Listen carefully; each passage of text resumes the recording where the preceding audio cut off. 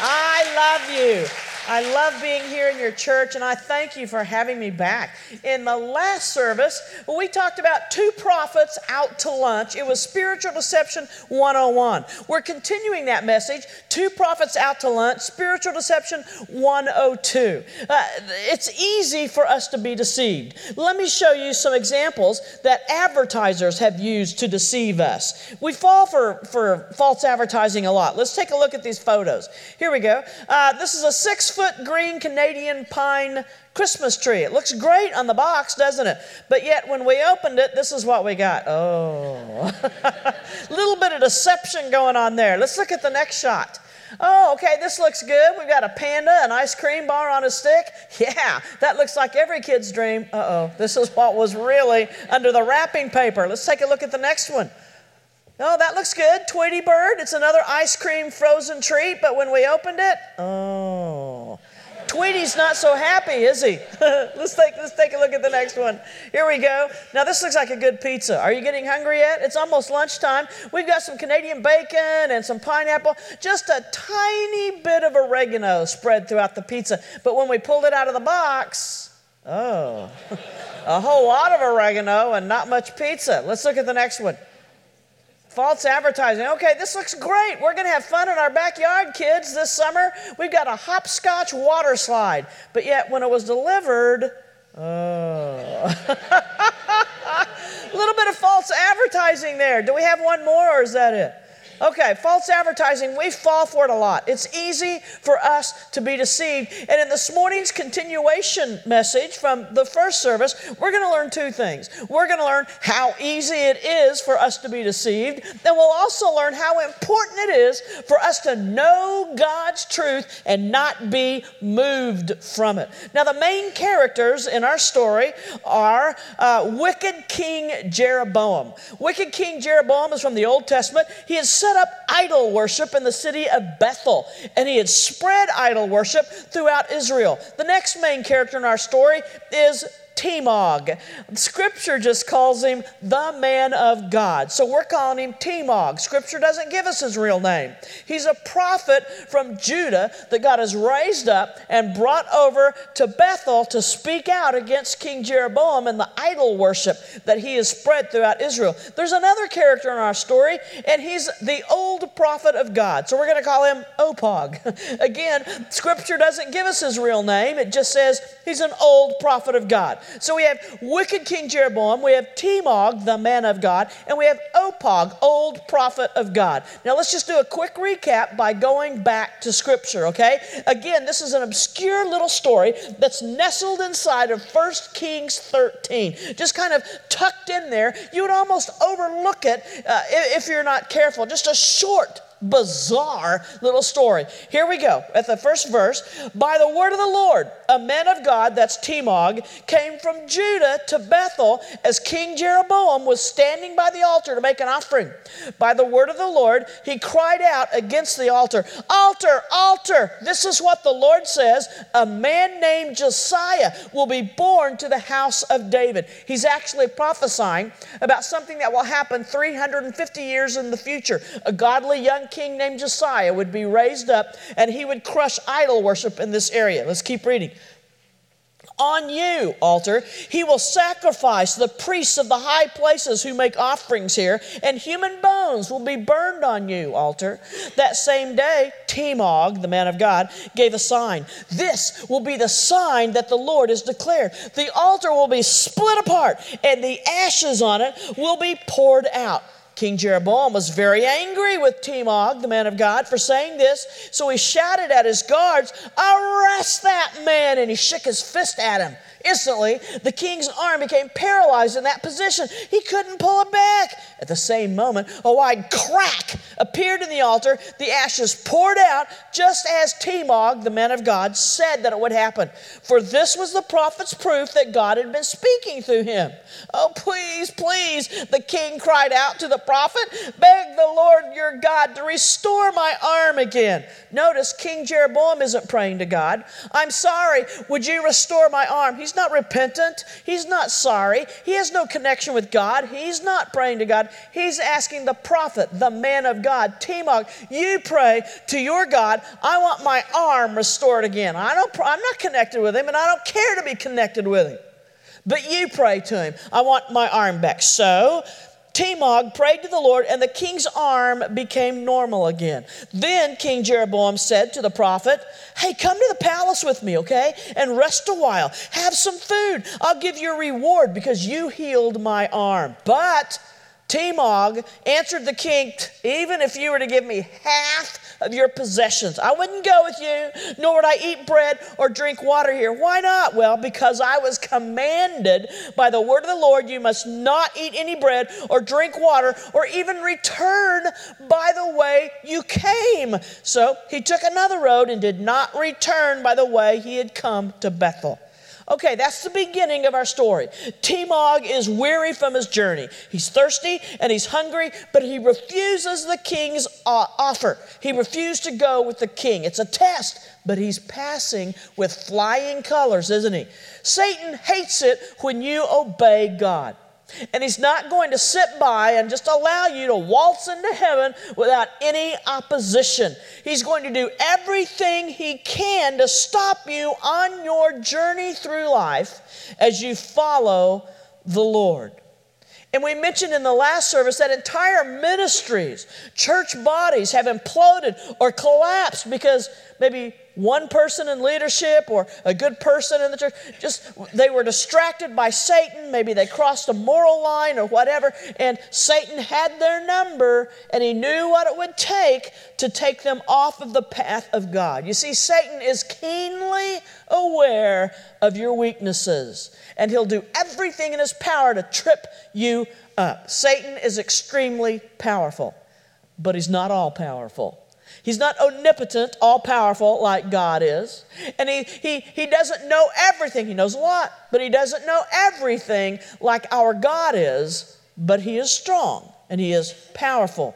And he's very subtle, and he's devious. And he's called the father of lies. And when he appears, he doesn't appear as somebody in a red suit with horns sticking out of their head. He appears as suave and handsome. He appears trustworthy and articulate and smooth talking. That's how Satan appears. All right, let's keep on with Scripture, okay? Now, there was a certain old prophet living in Bethel. Again, we're not given his name, so we'll call him Opog, old prophet of God. There's a certain old prophet living in Bethel, and he found Timog sitting under an oak tree and asked, are you the man of God who came from Judah? You see, word has gotten out. The king's army was paralyzed, and then this guy, Timog, the prophet from Judah, he healed it, and the altar was cracked, and then ashes started pouring out. He's heard of God working in Bethel, and that's just foreign. God didn't work in Bethel because Bethel was a city that was full of satanic influence, the idols, the golden calves. God didn't work in Bethel. And so this old prophet has not seen a work of God for decades. He hears about it. Word is out. It's on Facebook. It's all over the place. Social media has picked it up. And so he's searching. Hey, where is he? Where is he? And he finds him sitting under an oak tree. So are you him? Are you the guy? Are you Timog, the man of God who came and did this? Yes, Scripture says, I am he.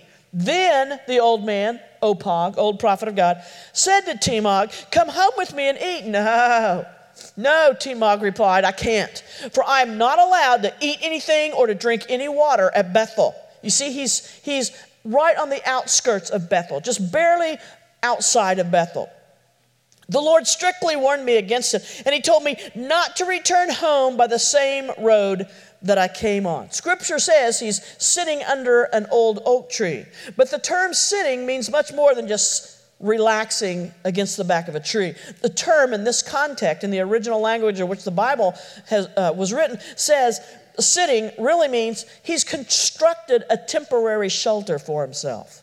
So maybe he's been there a few months. Yes, he's been eating and drinking right outside the city limits of Bethel. God told me not to eat and drink in Bethel. So I'm barely on the outskirts. He's resting too long, and he's resting in the wrong place, as we mentioned in the first service. No, I can't do that. I have to leave, go on a different road than I came. But Opog said to him, hey, I'm a prophet too, just as you are.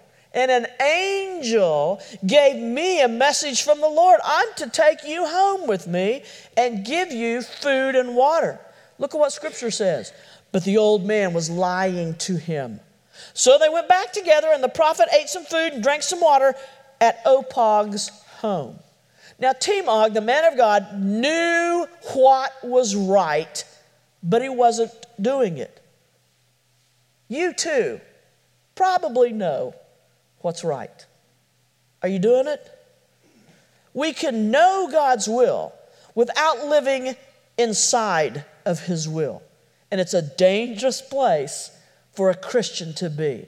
To know God's will and yet not live inside of God's will is a dangerous place for a Christian to be.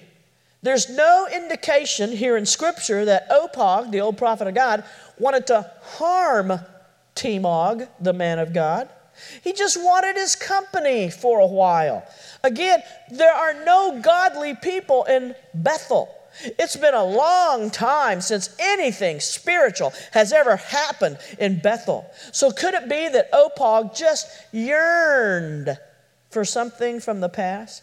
Maybe he's just really spiritually hungry and he's heard about what has happened. He just wants the company of another person who is a Christian. So there's no intention here that, hey, I'm out to harm you, I'm out to get you, I'm out to pull you down. I mean, his reasons were probably good. I want to be with a godly person. I want to be with somebody who's really connected, as I once was, with God Almighty. But even though the reasons are good, the method is absolutely wrong, because he used lies and manipulation to draw Timog off of the path of God's perfect will. Oh, what about Timog, the man of God? I mean, shouldn't he have been able to see what was happening? I mean, why did he follow the old prophet when he already had God's instructions? He already knows what he should be doing. You see, Timog heard from God himself.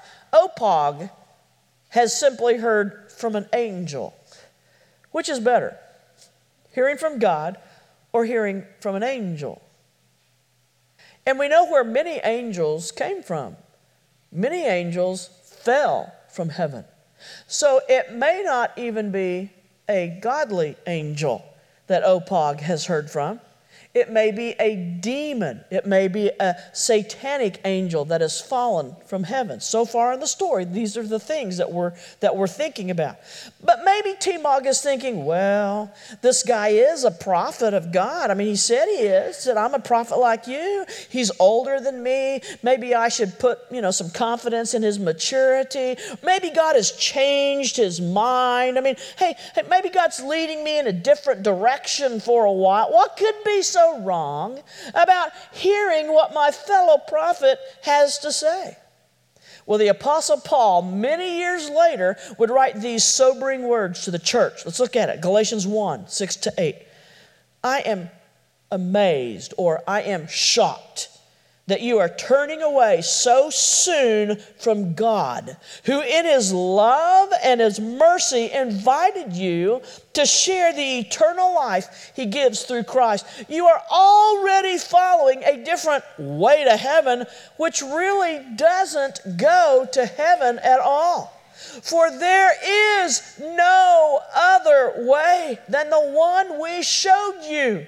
You are being fooled by those who twist and change the truth concerning Christ. Let God's curses fall on anyone, including myself, who preaches any other way to be saved than the one we told you about. Yes, if an angel comes from heaven and preaches any other message, let him be forever cursed. Wow. Just because something we hear sounds like the truth doesn't mean that it is. Satan always uses a little bit of truth sprinkled inside his pack of lies. Now, Timog, the man of God, falls into the trap and he goes home with Opog, the old prophet of God. Well, what happened? They had a great visit. They enjoyed being together for a time, but then God came on the scene and everything changed. Let's go to Scripture to find out what happened. Then suddenly, while they were sitting at the table, a message from the Lord came to Opog, and he shouted at Timog. Okay, now God is going to give a true message from himself to the old prophet of God who's no longer living in God's anointing. He's no longer living in the center of God's will, yet God is going to give him a true message to give to Timog. Yes, God sometimes speaks through those who are not living in his will. I mean, God can speak through anyone or anything.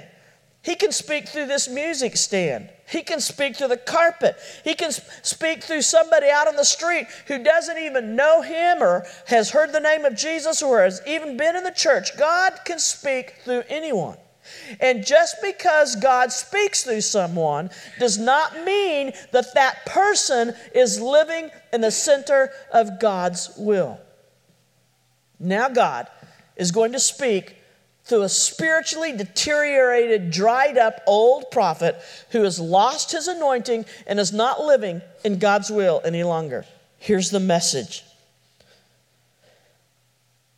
The Lord says, this is Opog talking, the old prophet of God. The Lord says that because you, Timog, have been disobedient to his clear command and have come here with me and have eaten and drunk water in the place he told you not to, your body shall not be buried in the grave of your fathers. In other words, you're not going home. You are not going to make it home. After finishing the meal, Opog saddled Timog's donkey, and Timog started off again. But as he was traveling along, a lion came out and killed him. His body lay there on the road with the donkey and the lion standing beside it. Those who came by and saw Timog's body lying in the road and the lion standing there quietly beside it reported it to Bethel, where Opog lived. What? Isn't this a bizarre story? Aren't you kind of scratching your head going, what? What's happening here? What a bizarre... God followed through on the consequences that he promised. You see, God has never made an empty threat. Now, there are times in Scripture where he has changed his mind. But in each of those cases, either intercession was involved or repentance was involved. And both of those, intercession and repentance, are a part of his plan in dealing with mankind. Let's look at those quickly. Intercession, Exodus 32:14. You remember the scene. Moses had gone up to the mountain, and the people that he had rescued from the Pharaoh, they were down on the ground waiting. When is he coming down? It was taking too much time. Hurry up, hurry up. They got bored. So they created golden calves for themselves to worship. While Moses is on top of the mountain receiving the 10 commandments from the Lord, God lets him know, your people have turned away from me. They're down there worshiping an idol. They're down there worshiping a golden calf. What? Yes, that's true, Moses. They're down there, and I am so angry. I'm so angry at these people, I'm going to kill them. Moses begins to intercede for them. Oh, please, Lord, please don't kill them. We are a wicked people. We're stupid. We make dumb choices, and sometimes we turn our backs on what we know is right. Please don't kill them. He begins to intercede for them. And because he interceded, God changed his mind, and he didn't destroy them at that time. Now let's look at the other time when God changed his mind. It's Jonah chapter 3, verse 10. As you know, Jonah was called by God, he's a prophet, called by God to go speak to the Ninevites, the people of Nineveh. And Jonah said, no, I don't want to go there. And you know the story, swallowed by a big fish and all that stuff. Well, finally he goes and he does preach in Nineveh to all the Ninevites.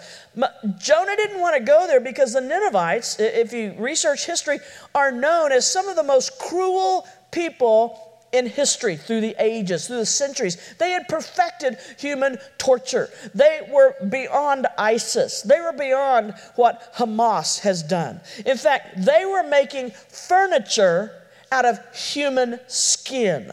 That's how twisted they were. And so when God says, That's where I want you to go. I want you to preach to the Ninevites. I can understand why Jonah wouldn't want to go. I wouldn't either. No, God, I don't want to become a coffee table. No, I don't want to become a lazy boy recliner. I don't want to be a couch yet.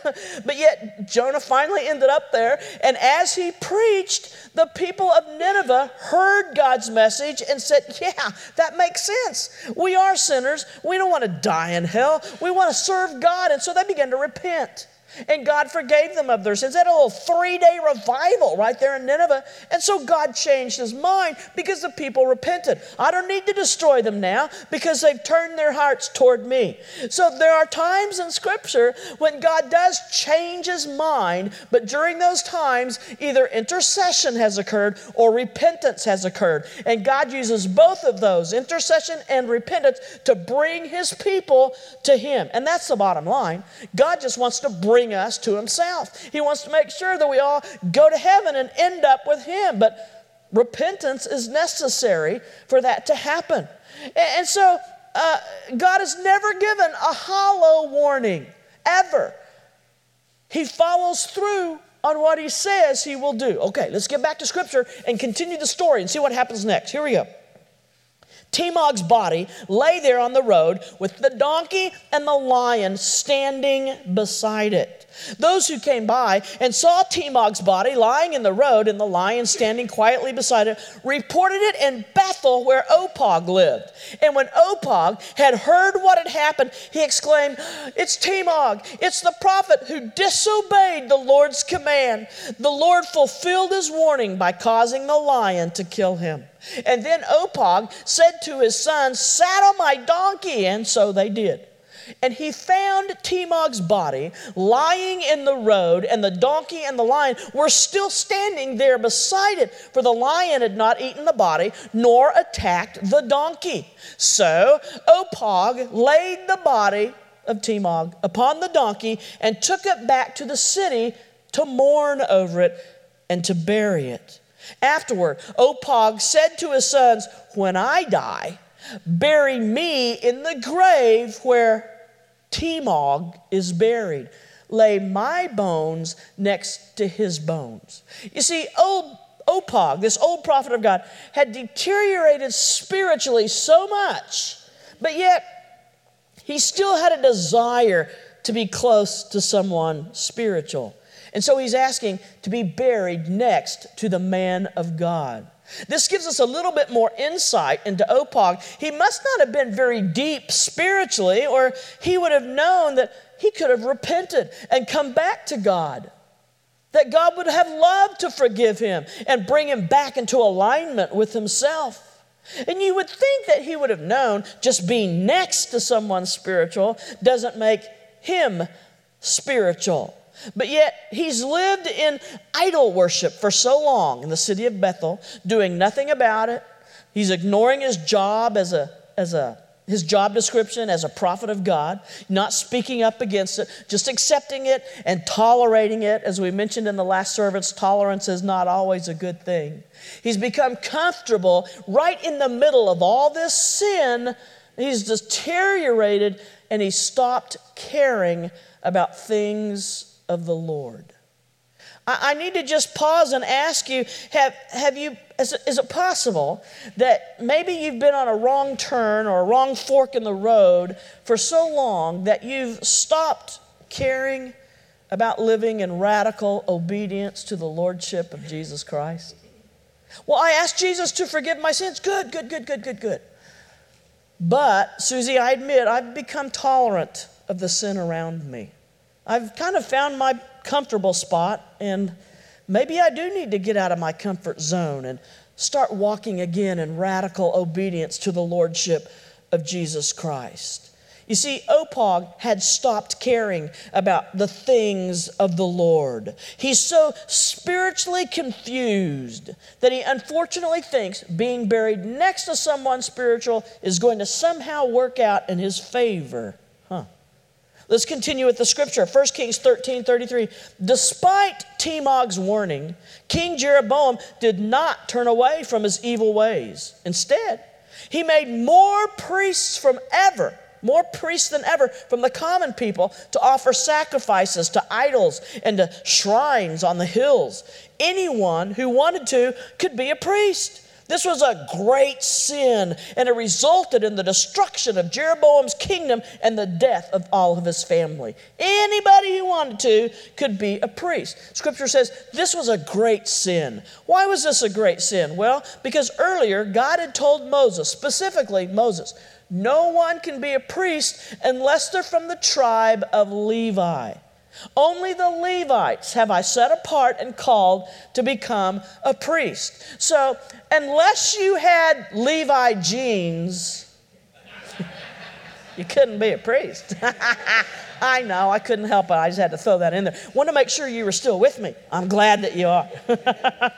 So this is a great sin. And it's also a tragic ending because it says here, Jeroboam's kingdom was destroyed, and he died, and his entire family was destroyed too. What a sad story. It's a bizarre story, isn't it? True prophet of God comes from Judah to Bethel, prophesies, and he's being obedient, heals the king's arm. God has given supernatural healing power. He's got a dynamic ministry. Things are going on. Things are happening. Yay. He has a terrific ministry. But he stops and he rests in the wrong place and for too long. And he listens to somebody and is convinced that somebody who's not living in God's will is. And he gets deterred to their house. He falls. He's spiritually deceived. If a prophet of God in Scripture can be deceived, we can too. I don't want to be deceived spiritually. I want to know the Word and so meticulously guard myself and connect myself to God's Word that I won't be deceived. It's a sad story here. A tiny little bizarre story tucked inside of 1 Kings 13. Jeroboam's kingdom collapses. Jeroboam and his family are destroyed. Timog loses his ministry and his life, and Opog ends up in the same grave. Whoa. What? Well, before we close, let's just wrap all this up. Let's look at something real quick. Timog's major flaw. He did not know a conflicting message to God's word cannot also be from God. Let me repeat it. Timog, the man of God, didn't know that a conflicting message to God's word cannot also be from God. God never contradicts himself. Well, never. Yeah, but, okay. I can rationalize having this affair. It seems right, it feels right. Or I can rationalize cheating on my taxes because this company didn't do me right. And they took advantage, or the government did this, and I shouldn't have had to pay that. I can make this make sense. No. God's word never contradicts itself. And so wrong will always be wrong. What God has called sin will always be sin, and that will never change. That's a seriously important thing to remember. In fact, there are a few more seriously important things to remember from this bizarre, short little story. So let's look at them right now as we wrap this up. Important thing number one to remember, God's word is forever settled. Flowers fade, grass withers, but the word of God remains forever. It is eternal. It is unchanging. It doesn't change. It doesn't even shift like a changing shadow. A lot of things do change. History changes, fashion changes, thank goodness. A lot of things you change, your mind, your feelings, hopefully your socks, but there are things that never change, and those things are God and His Word. And so, in our day, if a message from let's say a dream or a vision or prophecy experience, if a message from a testimony, a message from a feeling, a message from the Quran or the Book of Mormon, whatever, contradicts with the Bible, then we must reject it. You see, Timog, the man of God, was very sincere, but he made the mistake of believing the wrong message that he was told was from God. Again, we must be guarded and stick like glue to the message of the Bible. Don't let anyone or anything draw you away from God's word, even if it's someone you deeply love. Because if you do get drawn away, you'll be deceived. And as we've seen, deception can be deadly. You know what? We're battling for eternity here. We are battling for eternity, so be guarded and test everything. 1 John 4:1 says, don't believe everything you hear, but test the spirits to see whether they are from God, because many false prophets have gone out into the world. And then Jesus says in Revelation 3:11, he says, hold on to what you have so that no one will take your crown. Hold on to the truth that you've received. Hold on to the relationship you have with me. Seriously important thing to remember, number 2, sin will not be tolerated. Whether it's sin from a hard-hearted, backslidden king, or a Christian who decides even for a moment to step out of God's will. Hey, sin's price is heavy, and it's too heavy for us to bear. Its price is always death. Now, T. Mogg's life and his ministry were over. Okay, so Susie, what should we do? What should we do? Well, we should examine our actions. Let's go back to Scripture. Why should we, mere humans, complain when we're punished for our sins? Instead, let us test and examine our ways. So let's examine ourselves. Holy Spirit, examine me and see if there's a sin in me that I need to confess and give to you. Seriously important thing to remember, number 3. Know God's voice and obey it. T. Mogg, the man of God, heard God's voice. He knew God's will, but he let the voice of another trump the voice of God. Let me repeat again. Just because someone speaks God's word, even if that person is a Christian, just because someone speaks God's word, even if that person is a Christian, doesn't mean that that person is living in the smack center of God's will. Be discerning. You remember in the Old Testament, there was a man named Balaam. He said, I am a prophet of the Lord. Really, Balaam? How did you die? He died fighting against God's people and killing God's people. Well, then how can that be? Just because someone says he or she is a Christian does not mean that the words they speak are from God or that they are living in the center of God's will. When God has given you clear direction and you know the path that you are to walk in it. Walk in it. We have a slide for that. Can you switch that? When God has given you clear direction and you know the path you are to walk in it. And if you do listen to others, you've got to make absolutely sure that the word you hear only confirms what you already know. You see, again, God doesn't contradict himself. Don't even allow well-meaning Christians to lead you away from God's chosen path for your life. Let me give you a true story, good example of this. Well-meaning Christians can lead us away from God's chosen path for our life. At a church that I used to attend, in a city that I used to live, I'm going to call him Mark. Mark was a husband and a father, involved member of our church. We served on the church board together. He had a successful construction company. In high school, his son, I'm going to call him Mitch. These aren't their real names. Mitch became interested in music, and God really began blessing his musical skills. I mean, he just began to soar. He went to a college and began to pursue that musical dream. And in high school, even shared with those in our church that he felt God was leading him into some kind of ministry. In college, one of the songs he had written was even picked up by, I think it was Promise Keepers or another group close to that, like that. But he decided to marry his high school sweetheart, so by the end of their college graduation, they were engaged.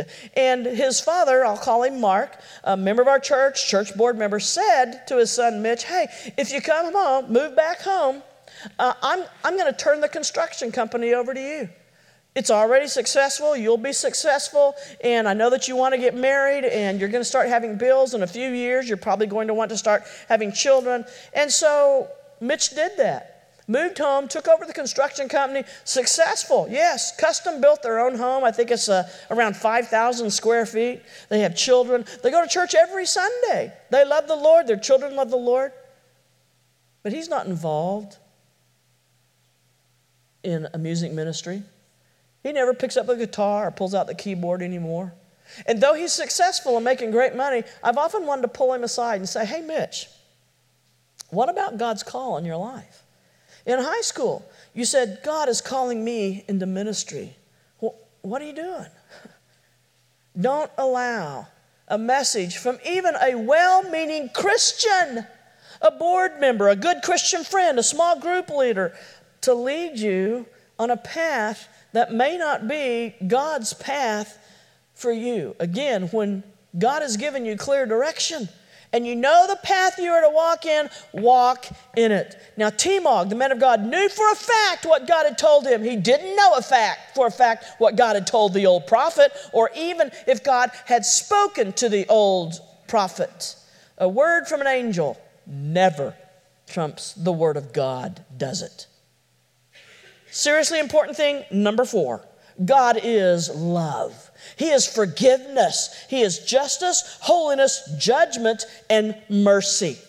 God still loved Timog, the man of God, even though he allowed the lion to kill him. Now, we've read in Scripture that Opog went to get Timog's body and bring it back. And the lion was still there, and the donkey stood right next to him, and both of them never left the dead body of Timog until the old prophet came to get it.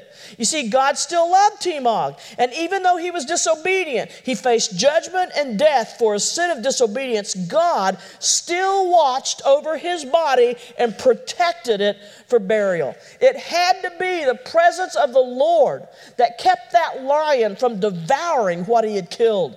And for the donkey to stand there with the lion, unafraid of the lion, until the help arrived to take the body away. So here's what I believe. I believe that after seeing how God cared for even the dead body of Timog, that God saved his soul in the end. Because I believe Timog knew God too well not to repent at the last minute. When that lion is coming on him and he's going down, I believed in that last minute that Timog repented, forgive me. Maybe he only had time to say, forgive. Or maybe he didn't even have time to verbalize it, but in his heart, he was being repentant. I'm sorry, I shouldn't have done. I know I took the wrong road. I know I did the right thing. I believe that he repented and that God saved his soul at the last minute. God will always forgive a truly repentant heart. The wages of sin is death. How much does it cost to have sin? Well, the price tag is high. It's death. But the good news is there is forgiveness. We don't have to say, well, I've got sin in my life, so I just have to die. No. There's hope. There's forgiveness. God wants to forgive. God wants to forgive, and he wants to forget your sin. And he will always forgive a truly repentant heart. But, oh, how much was lost? Yes, God forgave, saved his soul, but how much was lost? Seriously important thing, number 5, this is the last one. Don't sacrifice what God wants to do with your life for temporary pleasure. You see, Timog had known the awesome power and presence of God. He had been used in bringing signs and wonders out of heaven. He was a true man of God. He was a great prophet. But now his ministry and his life are over. Why? Because of the temporary pleasure of being enticed by Opog, old prophet of God, and eating and drinking with him. How much he had forfeited through one act of disobedience. How much more could he have done in a lifetime of ministry if only he completely obeyed God? Maybe he would have had another 50 years of amazing ministry. Maybe he would have ended up in the hall of faith in Hebrews chapter 11, where it lists the faith fathers and sisters. Or maybe we would have known his name. Maybe in Sunday school or small groups, we'd be getting lessons and hearing about the continuing miracles that God was doing through him. But because he's deceived, This is all we have. An obscure, bizarre little story about a man with no name. And what about us? Are we walking in the will of God? Are we sticking like glue to the call of God on our lives? Are we walking faithfully before Him? Or have we been tricked, deceived, pulled aside by Satan? Has something or someone grabbed your attention, drawn you away from God's perfect path, and enticed you to follow after something that seems a little bit more important? Has God placed a call on your life, but making money, paying the hospital bills, you got the promotion, I'm going to go on, got in the way of preparing for ministry and following that call on your life? Has being deterred from His perfect path possibly led you to a place where you don't even realize how far you've wandered from God's perfect will in your life? We all want to be used by God. But if we're not obedient, He'll find somebody else to do the job. Well, what do we do, Susie? I think we pray. What does all this mean? It means, Jesus, I really need you, and I really want you to be the very center of it all. Of my life, of our church, of everything I do, everything I think. What do you need to pray about? What do you need to pray about? We start with, dear God, be the center. Have I gotten off path? Have I been deceived? I mean, have I let somebody who I love and admire, somebody I trusted, maybe just lead me into a wrong turn? Well, I'm a Christian. God has forgiven my sins. Good. So are Mark and Mitch. But Mitch, what about the call of God on your life? Were you deceived by a good Christian man, your dad, who served on the board and taught a Sunday school class and was a faithful member of our church? I didn't mean to deceive my son. I just wanted to help him make money and get bills paid and have a good foundation and be able to custom design his own home. I know, but what about God's plan? Will you stand? Will you stand, please? What do we need to do? Well, we need to search our hearts. And we need to ask God to be the very center of it all. So with your heads bowed and your eyes closed, how many would be very honest right now and raise your hand and say, Susie, this message has resonated with me. Yes, God has spoken to me through this. Yeah, okay. Yeah, several of us, yeah. Hands down. How many would want to raise their hand and say, Susie, more than anything, I want Jesus to be the very center of everything. Hands in the air. That's what I want too. Hands down. And so this morning, I'm going to stand up here and I'm going to be praying for myself. Jesus, will you be the center? I just want to make sure that you're the center of everything in my life. And if you want to pray that with me, yeah, that's what I want too. And I'm already a Christian, I already know that, but I just want to make sure I want Jesus to be the center of everything, of my life, of my church, of my work, of my thoughts, of my action. I want Him to be the center of everything. Then if you want to join me in that prayer, you just go ahead and come right down here. This is a very safe place to be. This is a very safe place to be. You will not hear God say He's mad at you. You will hear God say, I am madly in love with you. I am madly in love with you. If that's what you want, you come now and join me. And let's pray together. Jesus, be the center of it all. Be the center of my life. Be the center of our church. Be the center, Jesus. Be the center, Lord. Be the center of it all. Thank you, Jesus. We just want you. We want you, and more of you. Be the center. Jesus at the center of it all. Thank you, Jesus. Jesus at the center of it all. From beginning to the end, it will always be, it's always been you, Jesus.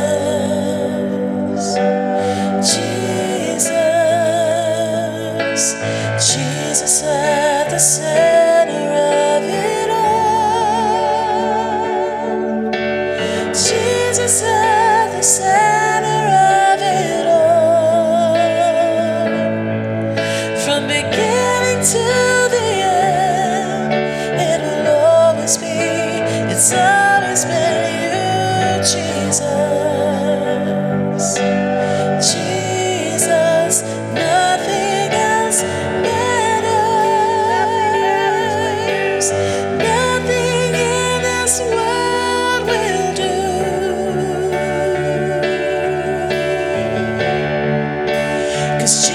Jesus, you're the center. Everything revolves around you. Jesus, you at the center of it all. Sing with Jody. Let's sing together.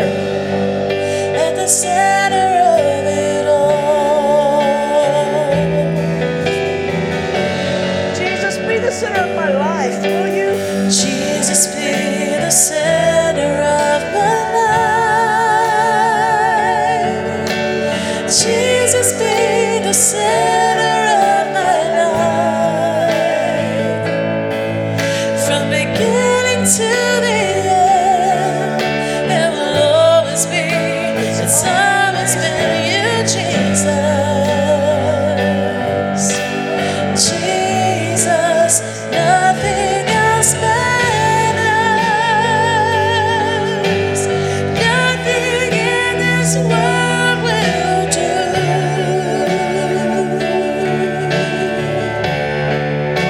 'Cause Jesus, you're the center. Everything revolves around you. Jesus, you Thank you, Jesus, for at the forgiveness. center of it all. Jesus, would you be the center of even our church? Lord, we want you the center of it all. Would you be the center of our church, Jesus? Let's sing it together. Jesus, be the center of your church. Right here, right now, Jesus. Jesus, be the center of your church. And every knee will bow, and every tongue shall confess you, Jesus. Oh, Jesus, nothing else matters. Nothing in this world will do.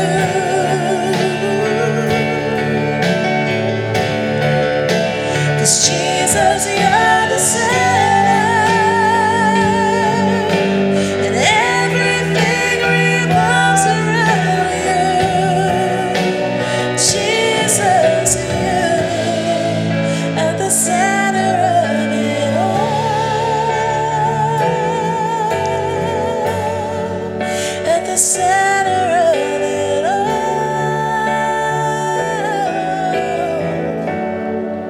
At the center of it all. Father, we come before you this morning with a humble heart. We bow before you, Lord. And Lord, we truly want you to be the center of it all, of our whole life, Lord. And I just pray for every person that knelt today or stood at this altar that are still praying, God. I pray that you would wrap them in your loving arms of love and care, Lord, that they would completely understand just how much you love us and how much you care about us. And Father, that we matter so much to you, Lord.